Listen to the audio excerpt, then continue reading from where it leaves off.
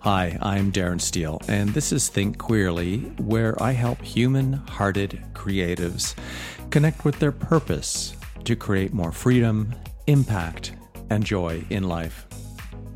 Well, it's been quite a long time since I've had a guest on my show, and I've been wanting to have my cousin, Kelly Walker, have a discussion and just talk about life, something a little bit different.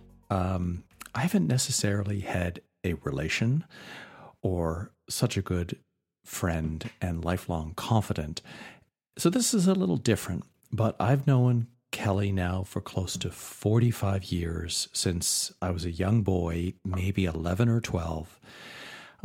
He's 79 and I'm 55.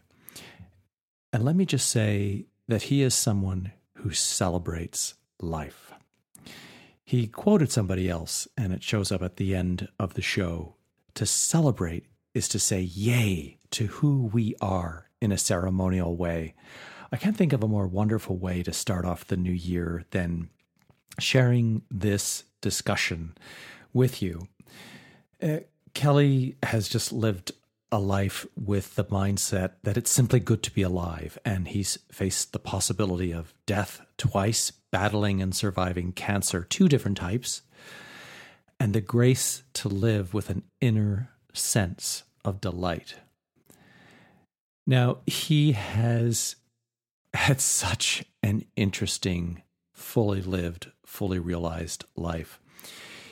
He grew up in a small town, Walkerton in Ontario, and then spent 20 years of a monastic life with the Dominican order, primarily in Quebec, and traveled and studied all over the United States and Italy. At 40, he experienced a severe burnout, which was just a couple of years after I had met Kelly or realized that our family was related. So he left the monastery and began a career in music. This had been something that was always prevalent in his life. He started playing piano, I think he said, as early as 3 years old, and has a degree from the University of Western. And then he toured with Irish singer-harpist Mary O'Hara and appeared on her TV series in the United Kingdom. And then his concert career took off, and it found him on major stages in Canada and the United States. He's worked with quite a number of other artists over the years, doing concerts with Canadian tenor Mark Dubois. He has a couple of CDs out, River Ash, a collection of 16 piano improvisations, and All My Life, which is a collection of his newest songs with full orchestrations. He's the author of 3 books, Loss of Soul, Burnout, and Dancing on the Ark, Facing Change in Uncertain Times, where he talks about his first cancer experience, and Growing Somewhere, Life After Midlife, which is a 3rd Canadian bestseller. He's addressed thousands of groups as a public speaker throughout the world and awarded the Pauline McGibbon Life Achievement in the Arts Award. And now he lives with his partner, Ray, in Stratford, Ontario, Canada.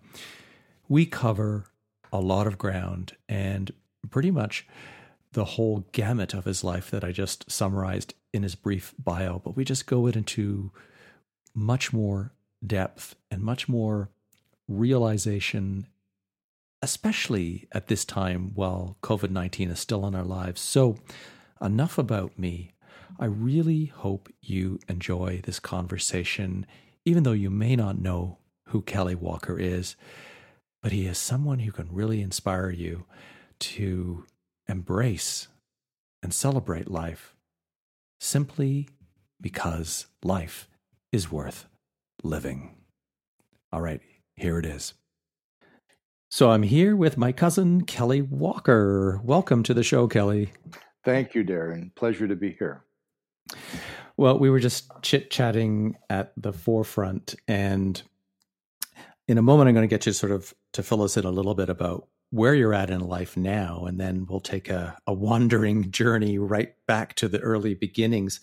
But I was thinking of framing this in terms of, reinvention and personal transformation, because having known you as long as I've known you, I think we determined it's about 45 years now. You have exemplified growing through different parts of your life, growing into different aspects of even sexuality, growing radically from one kind of a career, shall we put it, into another kind, and always seemingly able to roll with the punches. And I know that's kind of sounding a little lighthearted through to maybe some of the struggles that I know you've been or had to deal with, and we'll get into that. But there's a wisdom in a life well lived and well reflected upon that I've witnessed in you and in the time I've known you. So how's that for an introduction? Maybe just start with where you're at in your life now to give us a grounding. That's pretty good. I'm going to start with, I was born in a little town, Walkerton in Bruce County.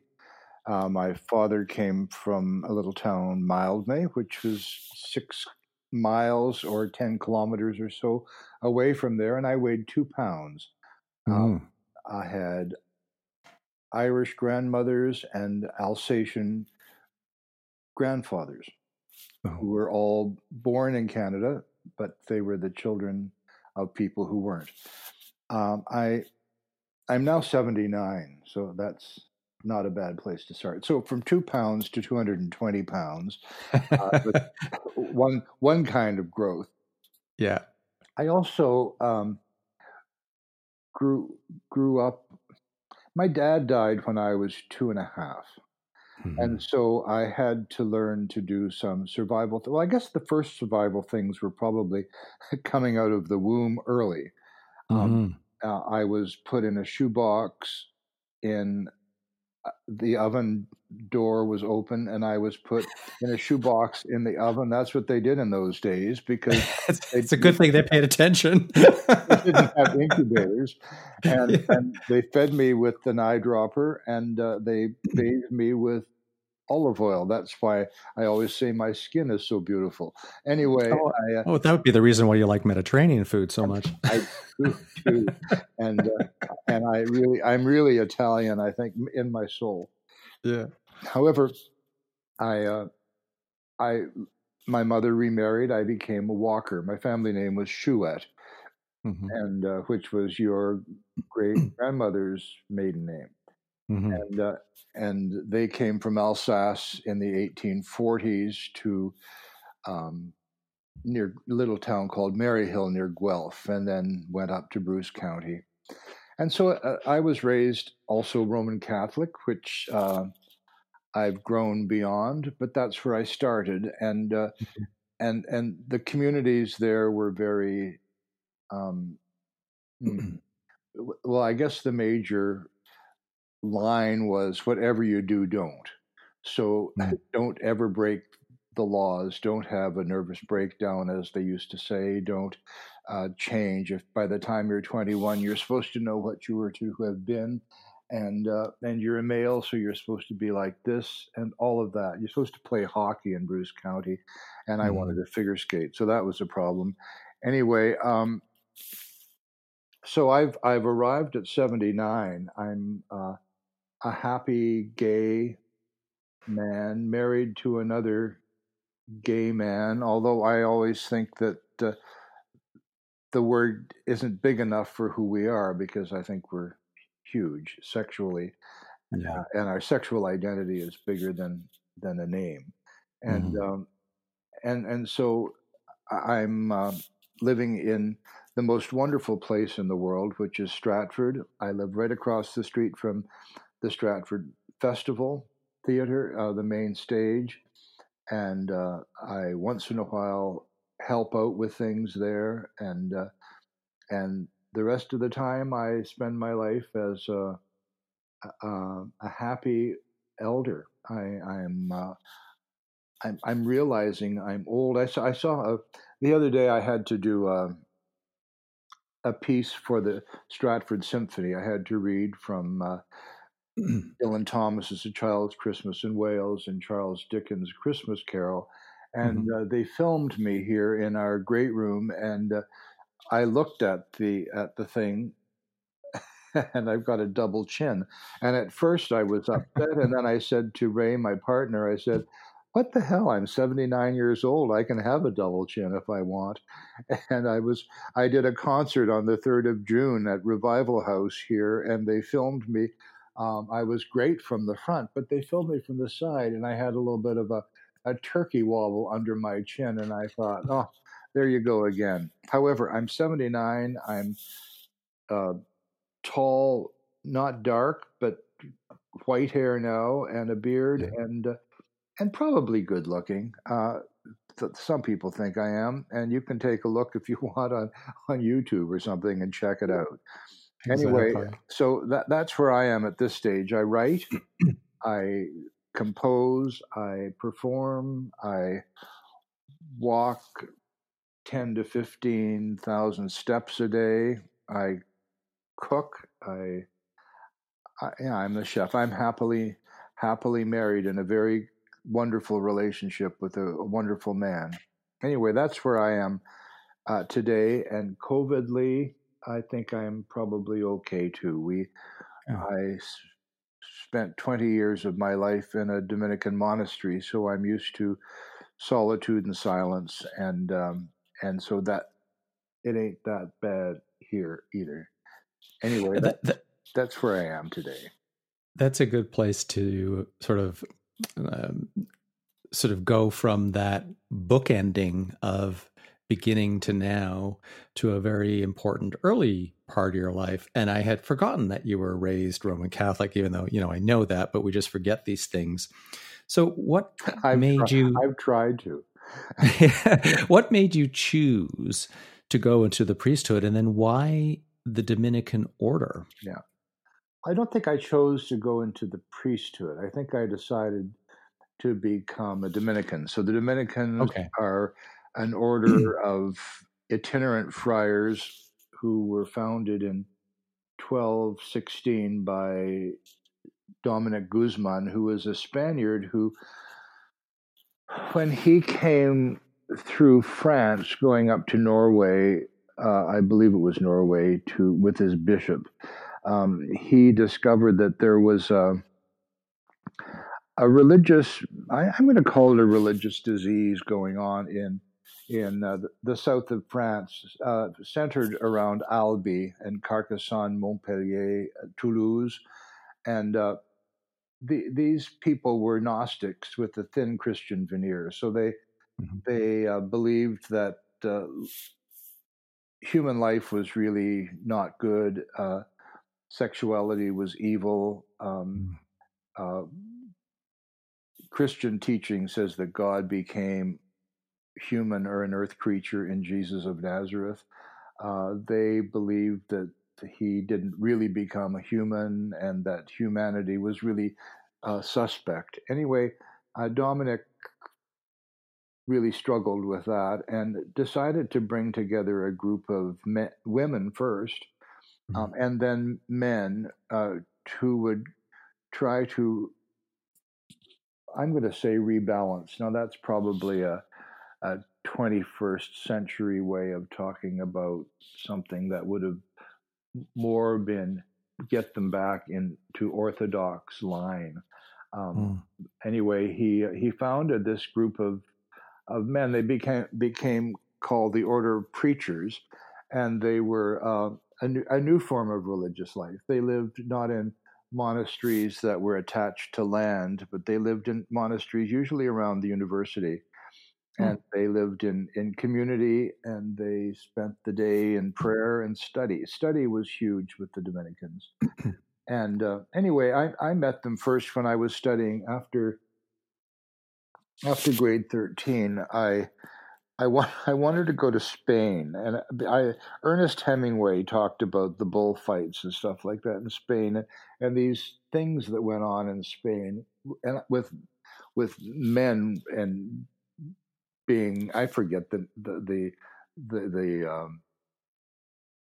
the event, but in this a town in Spain. They let the bulls out, and the men, Mhm. and they go through the streets. Anyway, I was quite taken with all of this sense of adventure. And my stepfather said, if I ever went to Spain, I would never be allowed back in the house. Well, if he knew who I really was, he probably wouldn't have let me in the house anyway. But I so I decided, since I can't go to Spain because I didn't really want to be disowned at the age of 20, I decided I would go to Quebec. And because I thought, as a good Canadian, I needed to be bilingual, and I am. And so I went to Laval University. While there, I I had a first really serious girlfriend.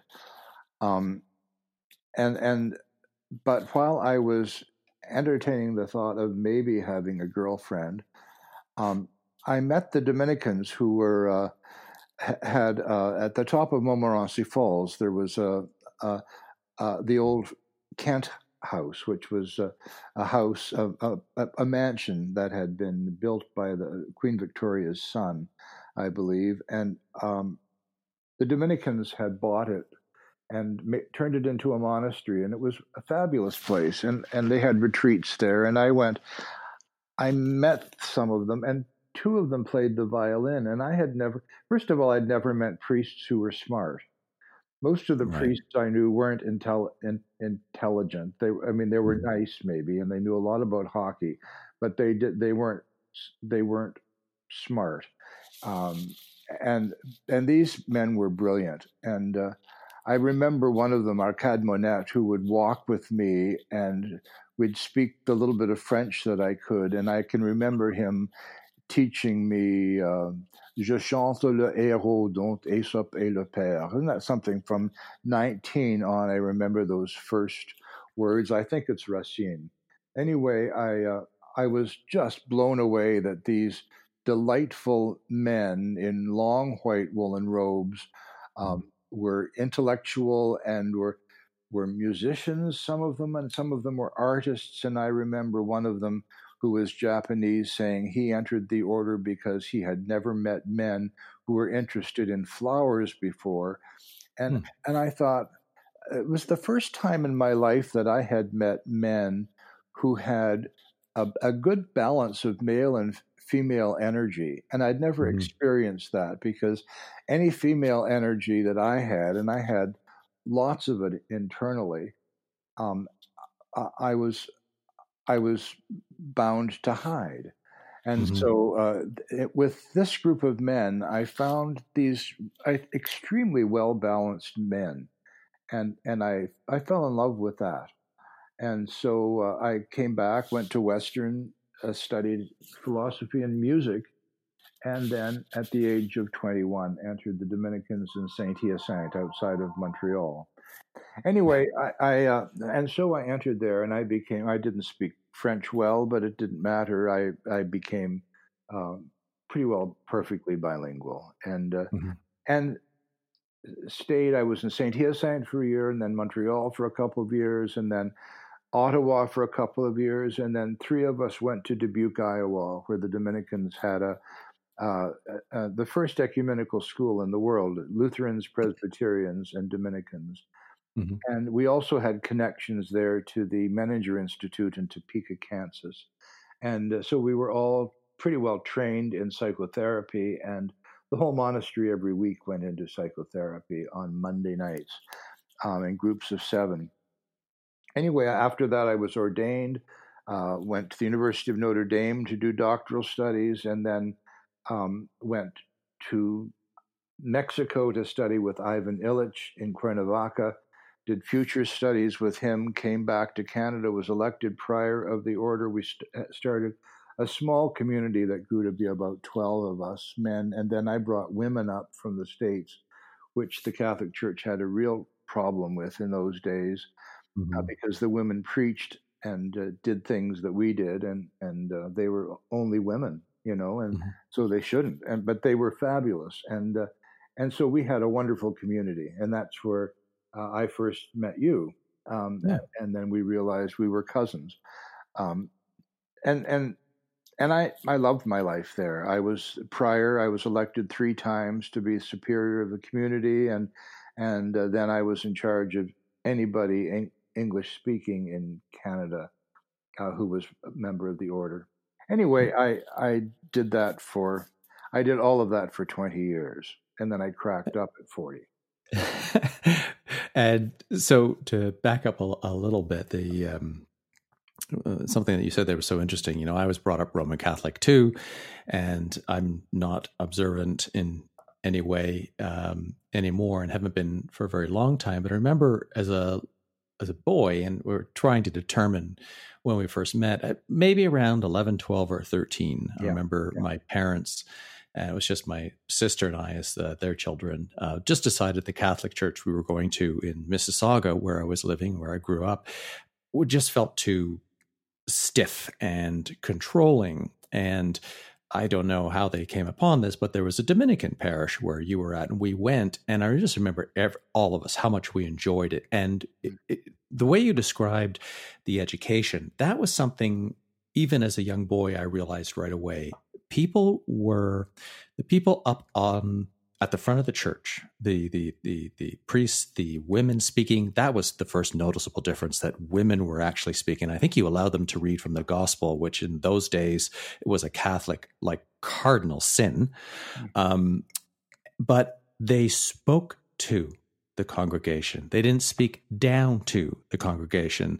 They spoke to the congregation and with the congregation, as opposed to over the heads of. And it wasn't boring. And there was music. There was a life there. And you were playing keyboard, and I think there was somebody else that played music. It was like, I think it was the white man's version of like a black church. And it was so different. And I remember we got more involved with some of the events that the church had organized. And then it was when my great grandmother on my mother's side passed away, and she was 93 at the time. And then we went to the funeral. We went back to my aunt's house, who had been taking care of my great grandmother, who was bedridden at the time. You were there to preside over the mass. And we're like, why are you here? And that's when we discovered our relations. Yeah.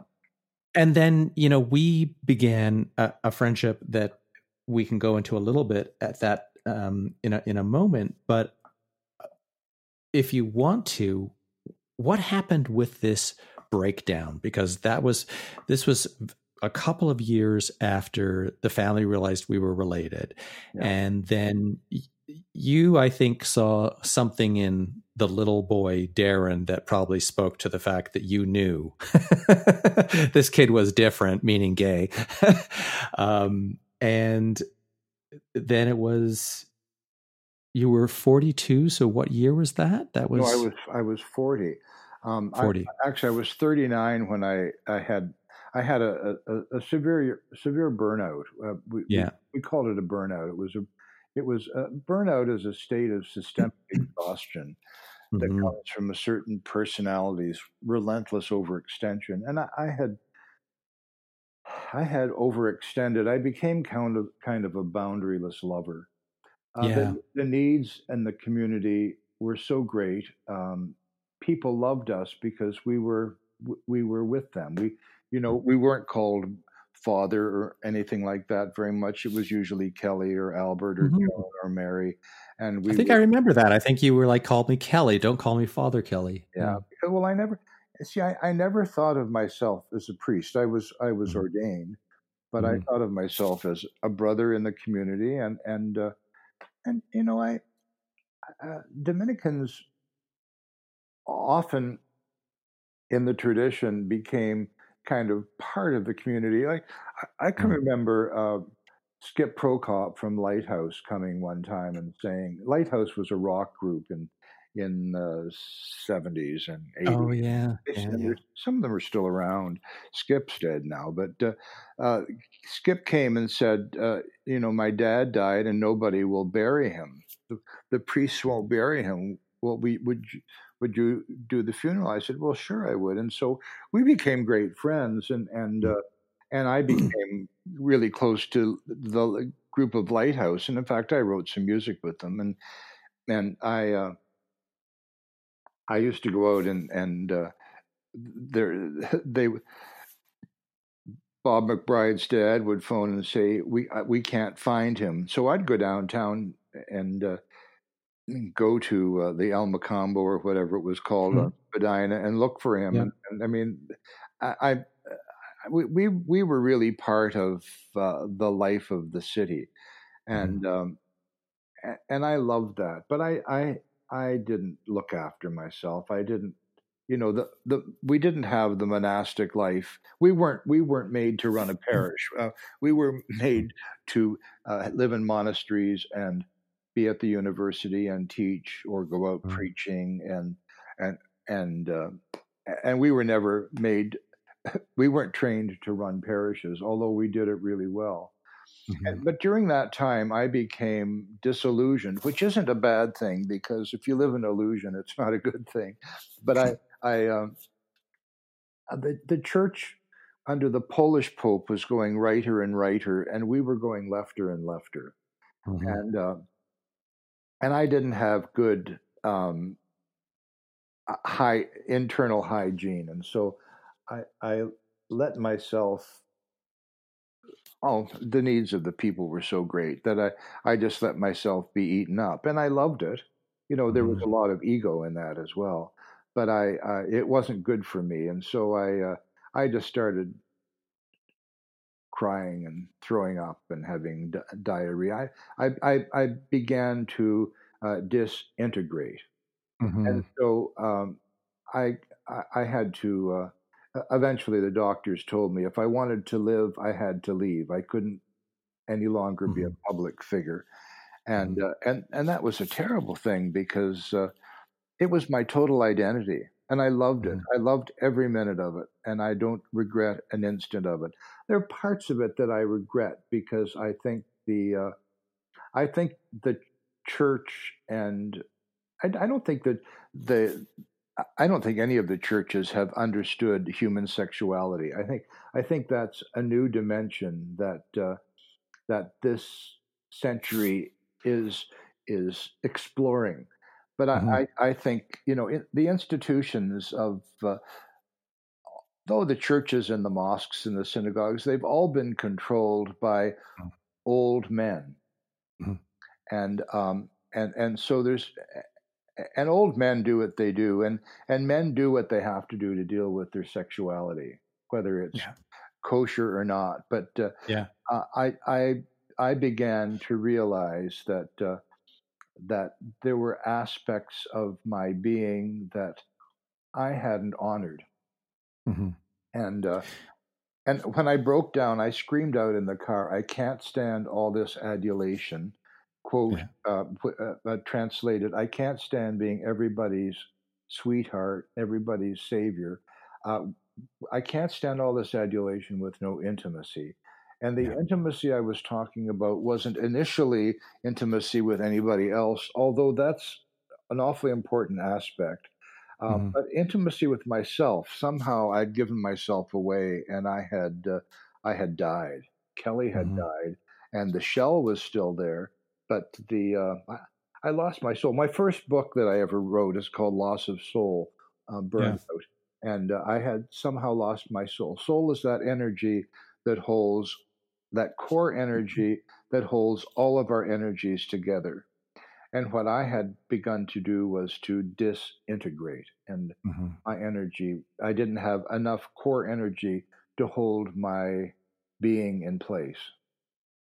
And this, just sort of to interject there as a question, you know, a lot of things probably came to a head at about the same time that, you know, it's usually always more than one thing that'll lead to this kind of like climactic or explosive moment.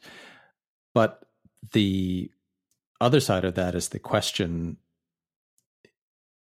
what is the one thing that was missing that had you had it, that burnout wouldn't have happened? And I'll say, hold the question there for a second, because like what I mentioned there at the beginning is what I've always had as an impression of you is just how freely giving you have been, and that you always have a smile and a warmth and just like an open armed hugging invitation energy about you. And I, usually the obvious around that is whether or not you're getting that fully in return to the extent that you need it, so that it's just like you eat so much in the day, and then if you overexert yourself physically but you don't feed, you're going to burn out for lack of energy. In this case, it was psychic emotional energy. When I saw you as a child, I didn't have the perceptions I would have now, but I the energy you gave off, you were like a rock star at church, right? But that we see that happen with just plain old fashioned rock stars, that they burn out if they don't replenish in some way. And so there's the challenge in any occupation, be it priesthood, brotherhood, rock star, author, personal development, that you lose your soul. And so coming back to that question, I may have probably answered it. Had there been one thing, what is that one thing ultimately that was missing, that had it been there, that the burnout or the loss of soul wouldn't have happened, or would it have happened anyway? I think, well, first of all, I think it had to happen. I think for my story to unfold, I think it had to happen, because most of my life after that, when I recovered, was spent helping people not do the same thing. But I think that one of the things that was missing is what I've found in a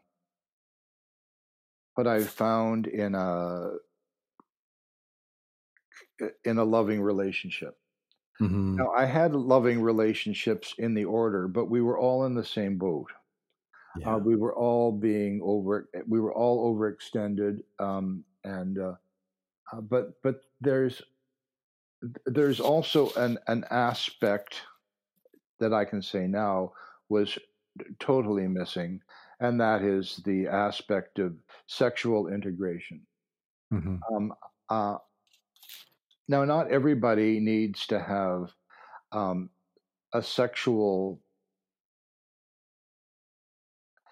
not everybody has to have a sexual expression like I know I do. But there was that part of my life which could have saved my soul was missing. And that had to do with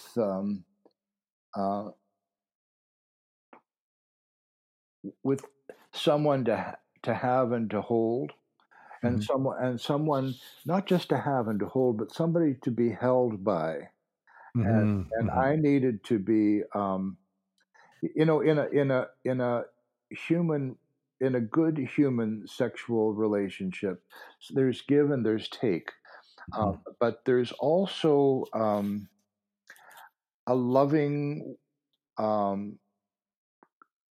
compassionate correction,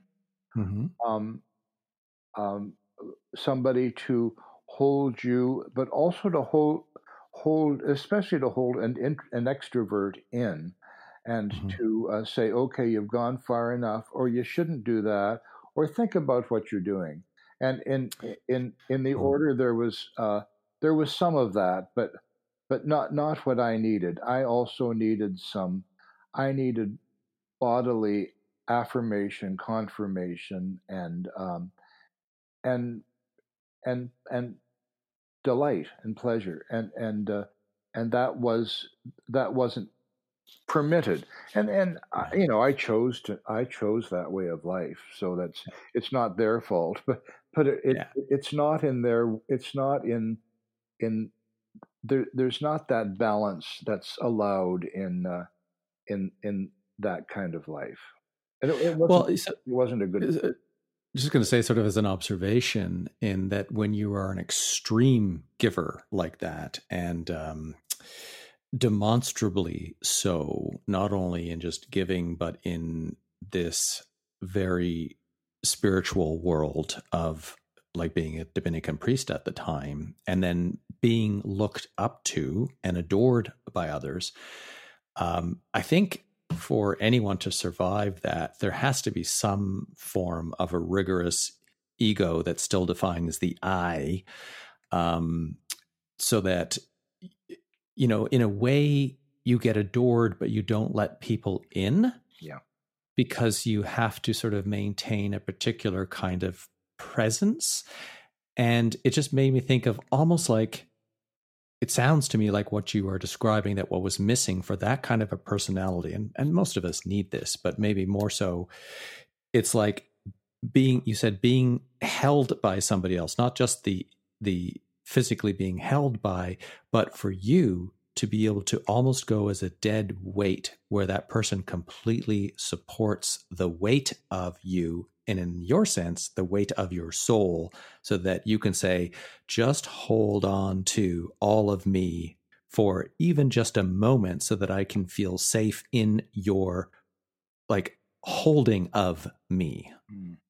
Does that make sense? Yeah. And that's the letting go of the protectionist ego, even when, and that's the thing with ego, right? The expression of ego can be so different. We tend to think of ego as like a negative aspect of personality, but it's also, it defines us by our name, by who you are. Yeah. People used to say to me or to Ray, "Oh, Ray is so good for you," and I wanted to say, "Oh, buzz off! What the hell do you mean?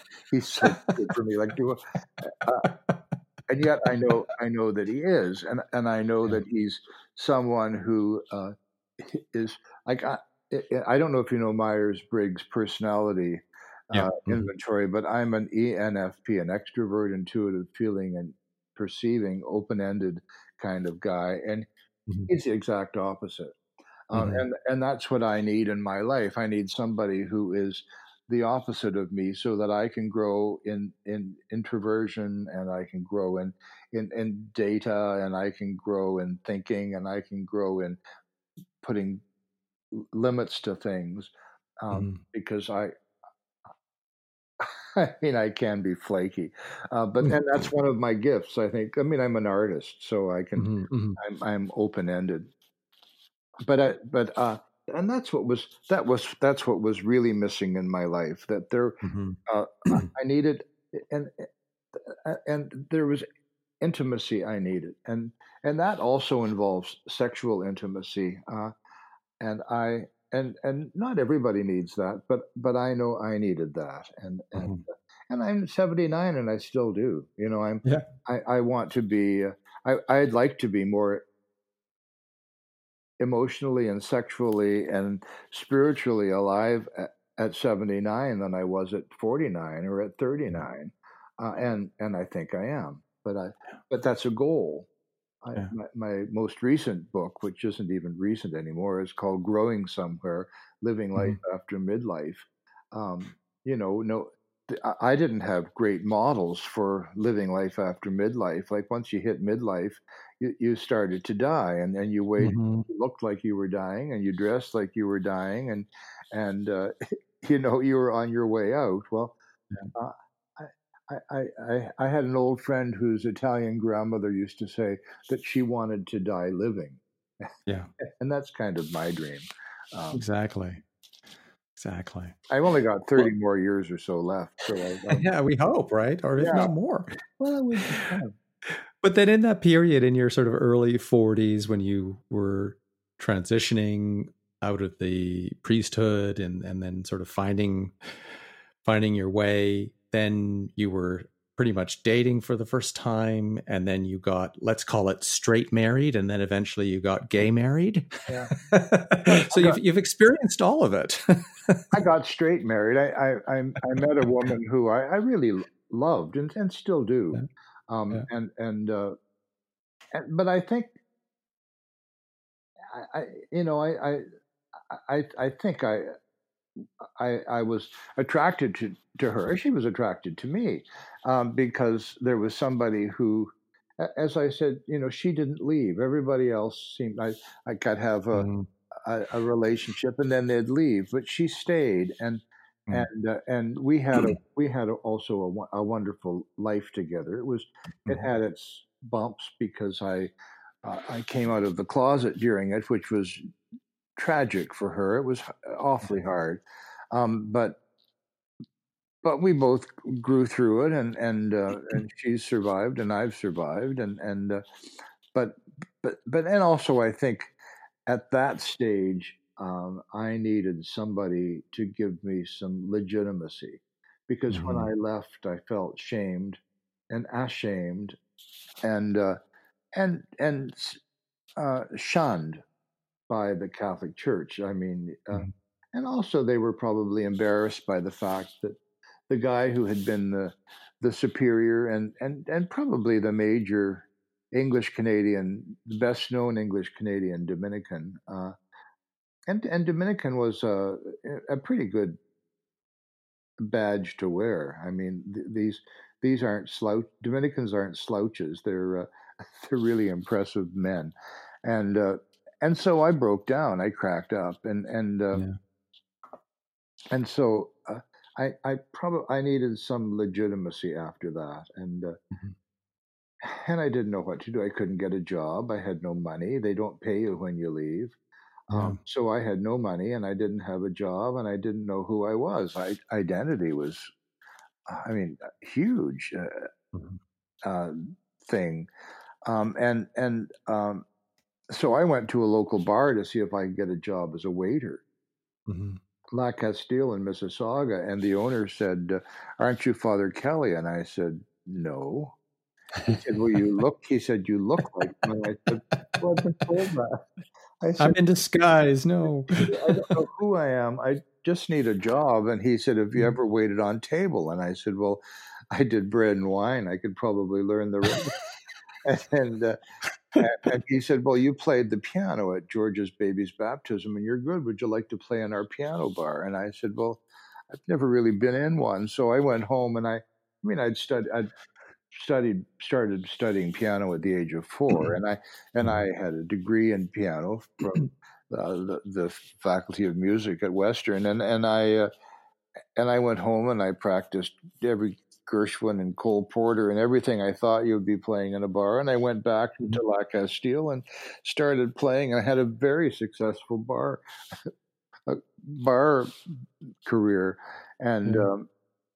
but then people started to notice me, and I was asked if Mary O'Hara, who was the leading Irish singer in the world, heard me sing in Halifax and asked me if I would tour with her. So I did that for a couple of years, and in Canada and the UK, and then did my own concert work, and so that was a new identity that was happening.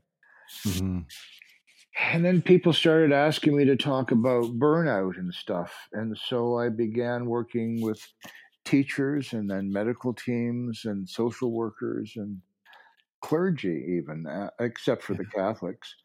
And then I was asked if I taught for a year at Huron College in London and a year at Trinity College in Toronto, and then Toronto School of Theology. And so there was a whole new world that opened to me of speaking again, which I love to do. And speaking to like thousands of organizations over the years. I think about it once in a while, and I wonder how in the world I did it. I traveled all over the world to do that sort of stuff. But the transition was hard.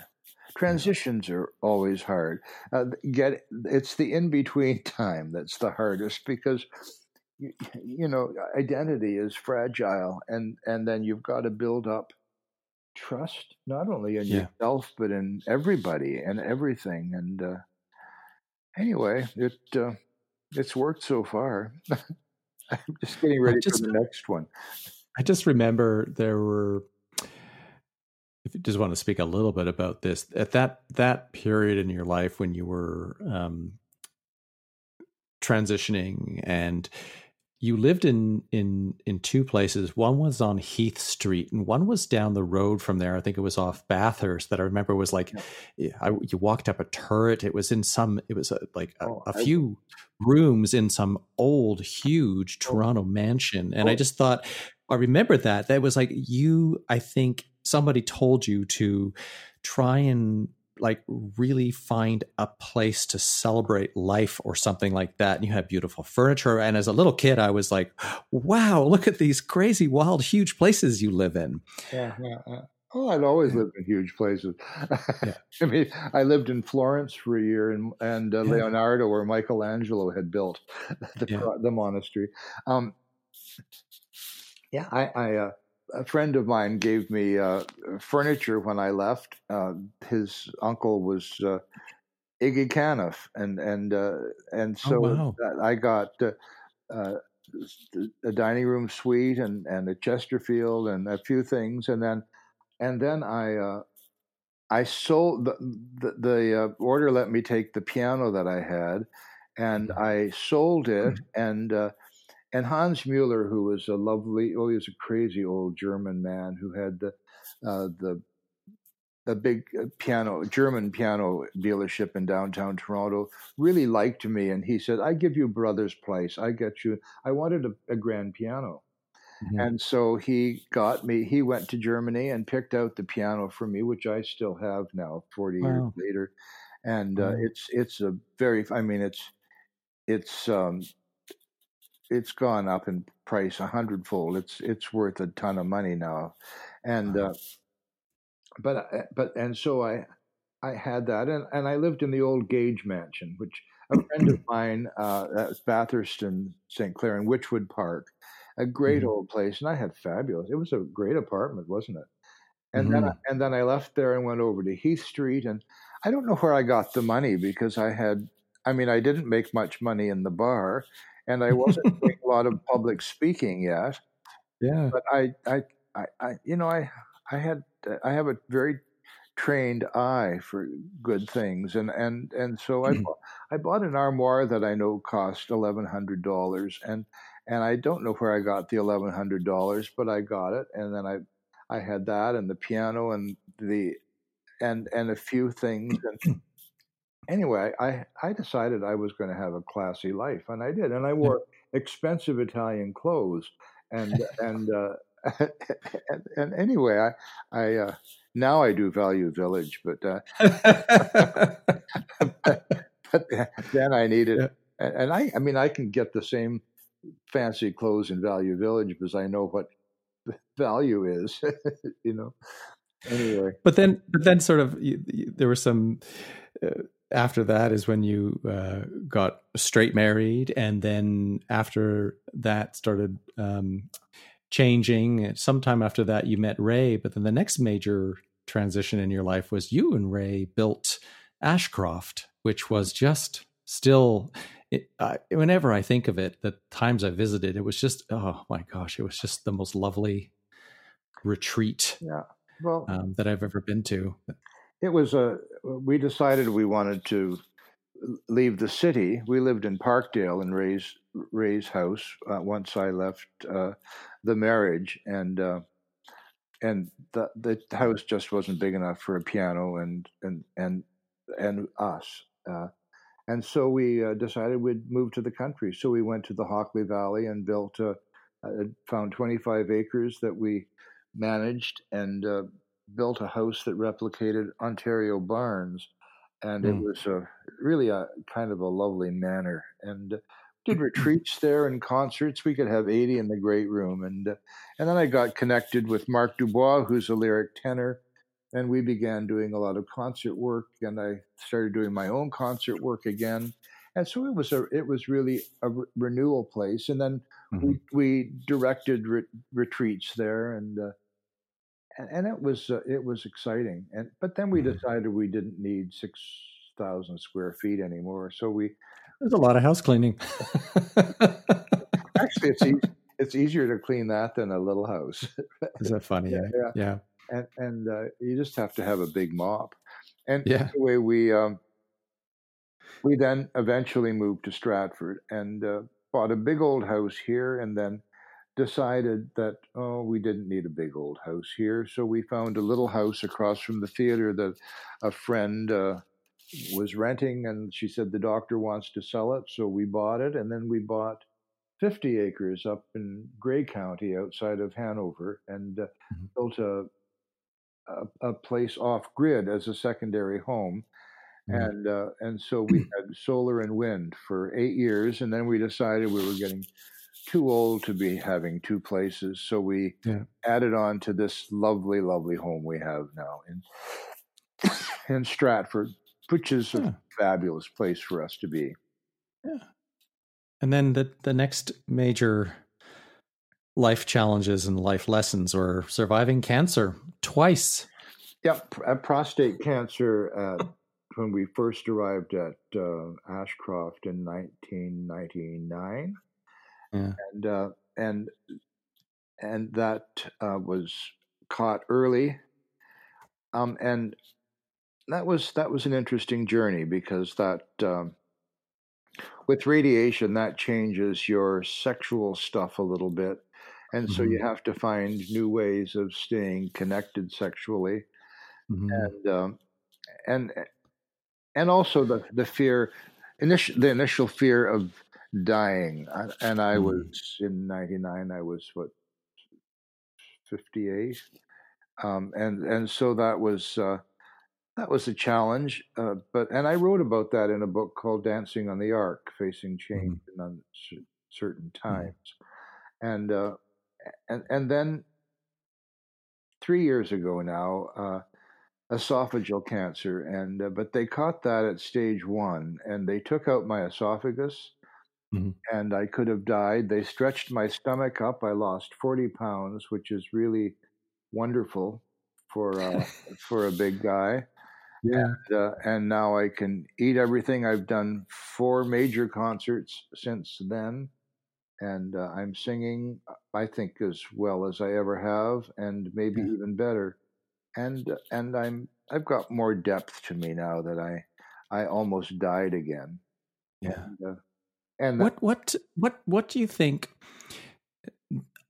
We've talked a lot of really challenging issues in life. What do you think has helped you not so much pull through, but to keep persevering through all of these different challenges? hmm. Well, uh, Ray, my partner, Yeah. is a major thing, but I think, and it might be a genetic thing. And it's the our family name that we both, you and I, share is Chouette, Mhm. and the Chouettes, when they came from Alsace in the 1840s, their name wasn't Chouette, it was Sheet, Schitt, like Schitt's Creek, Yep. and and that family, and I don't know whether that family is very positive. I grew up with um, a very positive birth family. My mother's family was half Irish, half Alsatian, and Mhm. they were sterner. But the Chouettes had a sense of grandness, and Mhm. and also humor, and I think a sense that life is good and it's good to Mhm. be alive. And I think that Mhm. helped me. Um, my stepfather's family, the Walkers, were half Alsatian as well and half English, and they all had alcohol problems, and our other families didn't, and and they were stern, and not happy people. But I think I was graced with an inner sense of delight, and Mhm. I think I live with that.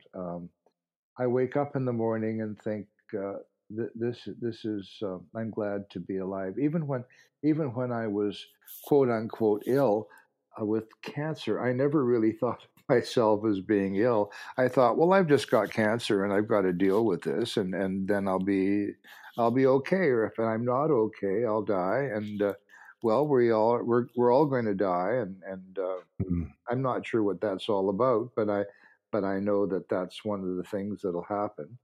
And anyway, there's a very positive core, and I think that was also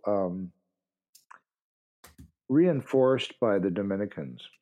Right. They didn't have Dominican theology. Thomas Aquinas uh, and company didn't have a sense.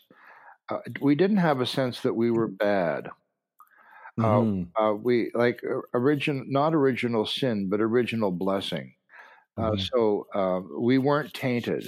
Whereas I think the Jesuits and all the Protestant stuff that came after had a really negative attitude toward humanity.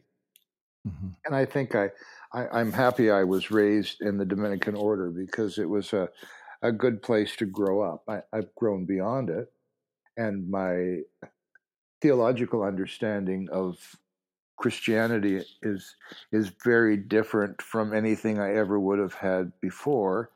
Hmm. Um, and I don't know if I would call myself certainly a recovering Catholic, and I would call myself probably post-Christian because that Christianity is part of the wallpaper that I have in my room. But Hmm. it's I think I've grown beyond the traditional Orthodox pattern, and I think you have to. I mean, I have to anyway. Yeah.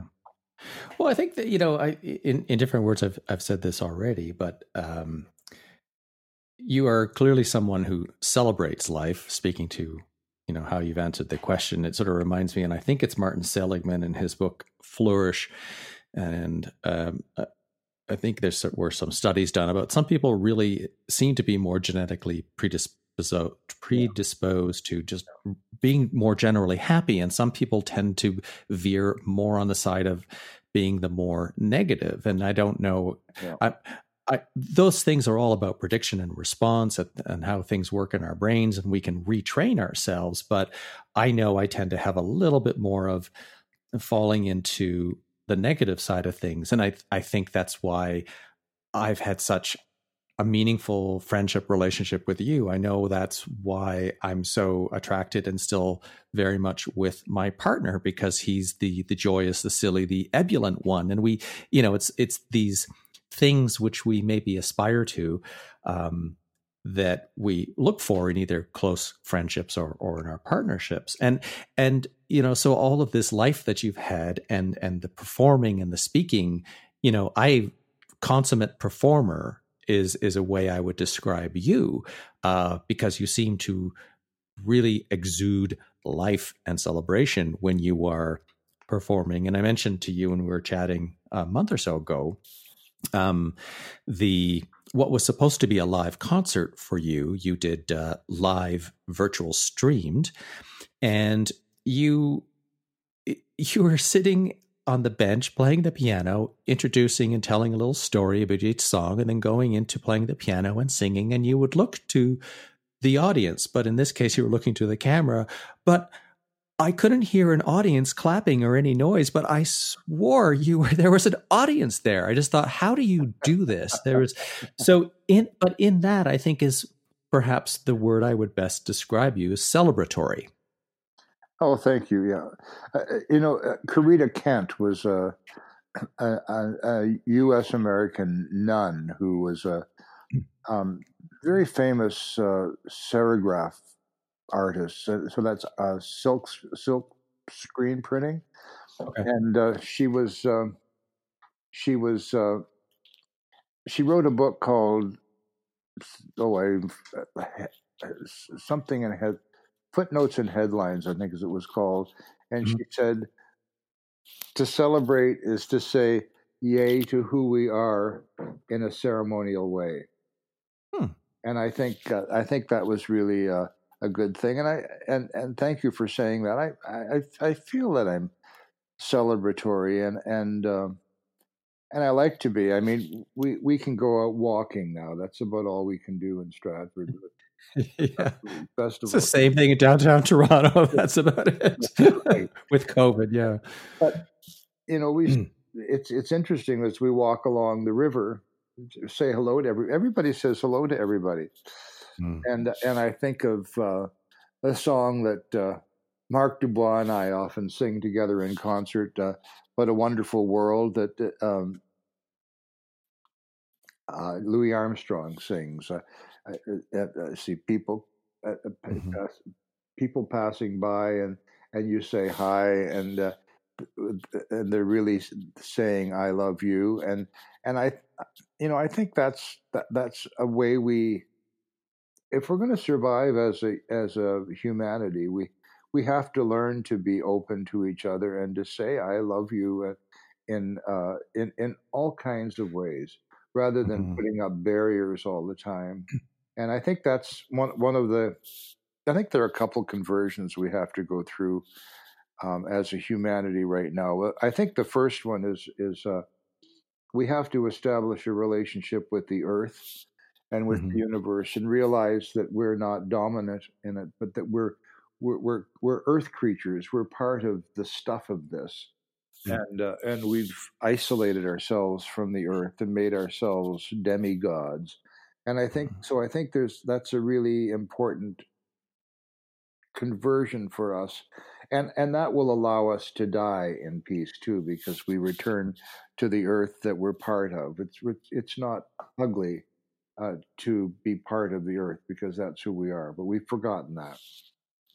And then I think one of the other conversions is to go beyond tribalism, and I mean we've got terrible instances of that around us, of tribes that are calling themselves the only way, and that doesn't work. And we're all part of the same. I met a friend today as I was out walking, and she had her mask on, and I had a mask on, and I said, "Well, I didn't even know it was you," and I said, "But we've all become Muslim because we've all covered our faces." And she said, "Well, that's really a good thing," because she said we used to feel awful about Muslim people women covering their faces, and now we're all doing it. And she said it might be a really good thing for us to learn that we're all the same. And the other major growth, I think, for us is human sexuality, where I think we've boxed ourselves in, and we haven't explored our sexual energy in a positive way yet. Now, I think we're starting to, but I was in a sex shop the other day. Imagine saying that right out loud. I was in a sex shop the other day, and trying on nipple clamps. and there was a very lovely woman. We have one in Stratford, not a lovely one. We have one sex shop in Stratford. And a man came in, and he said to her, he said, "I'm looking for a vibrator for my wife." And I thought, boy, you wouldn't have said that 20 years ago, and a man wouldn't have come in and said that he was getting something like that for his wife. And and I picked up something for myself, and she said to me, as I was giving her $100 or something like that, she said, that's my husband's favorite sex toy." I said, "Thank you." I thought, well, we've come a long way to be able to say something like that and to be comfortable. And anyway, I think we're maybe on the verge of growing up, but it's going to take us still a little longer. Oh, I agree. I mean, this is much.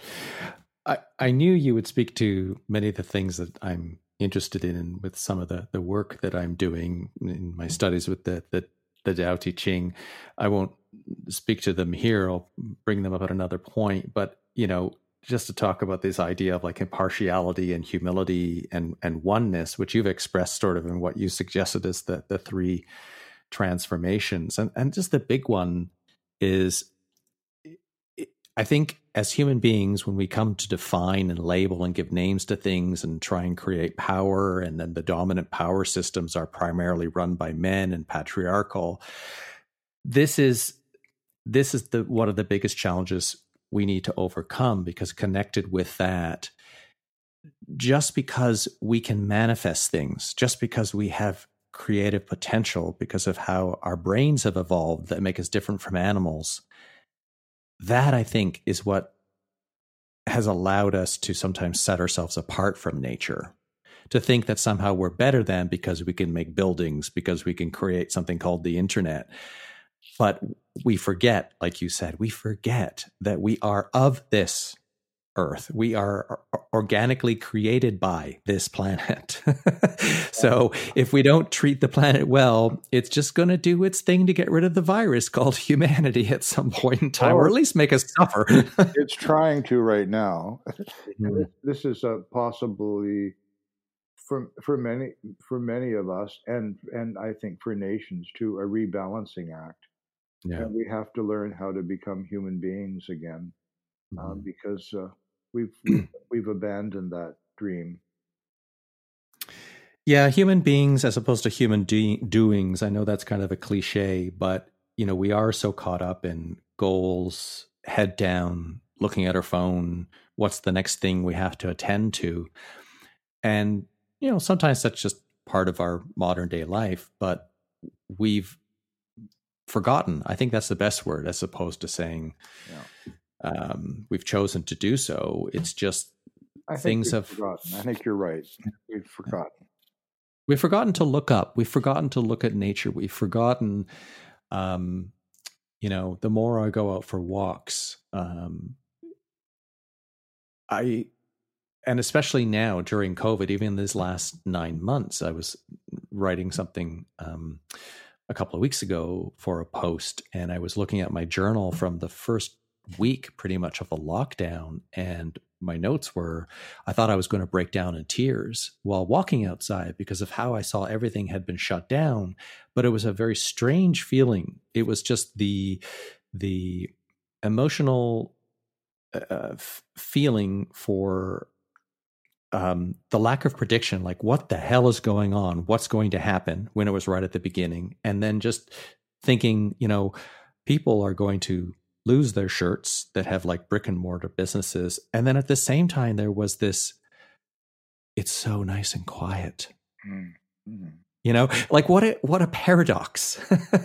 But that's the rebalancing that's happening with COVID. And I'm seeing it, and I'm giving great thought to how I'm leading my life and how I've led my life in these last 9 months, and how I want to keep going and changing. And I really do believe that more people are looking at this and being conscious of how things have been, and knowing that when things get better, it's going to become a new normal.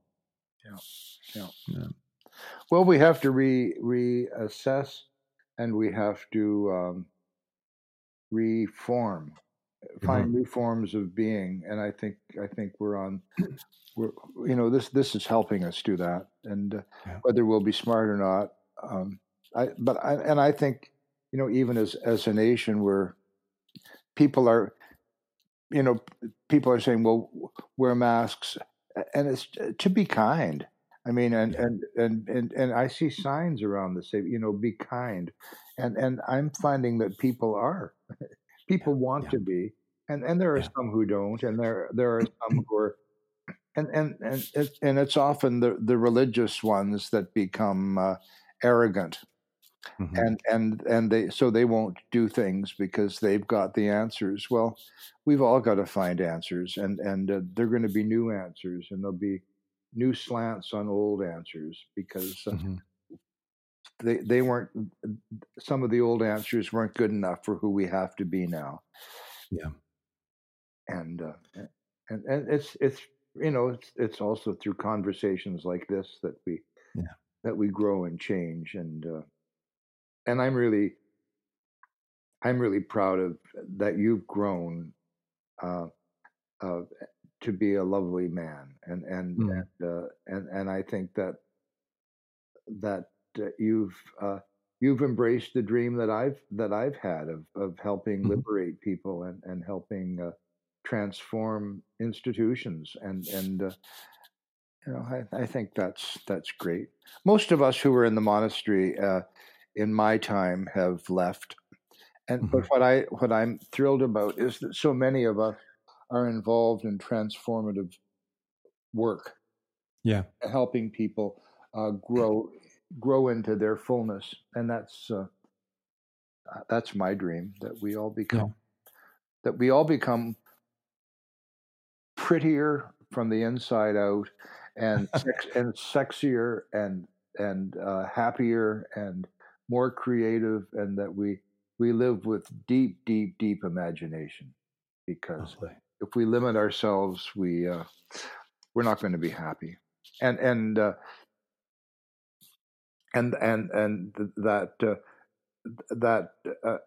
U.S. American author you talked about, who has written extensively on happiness. Martin Seligman. Seligman. He's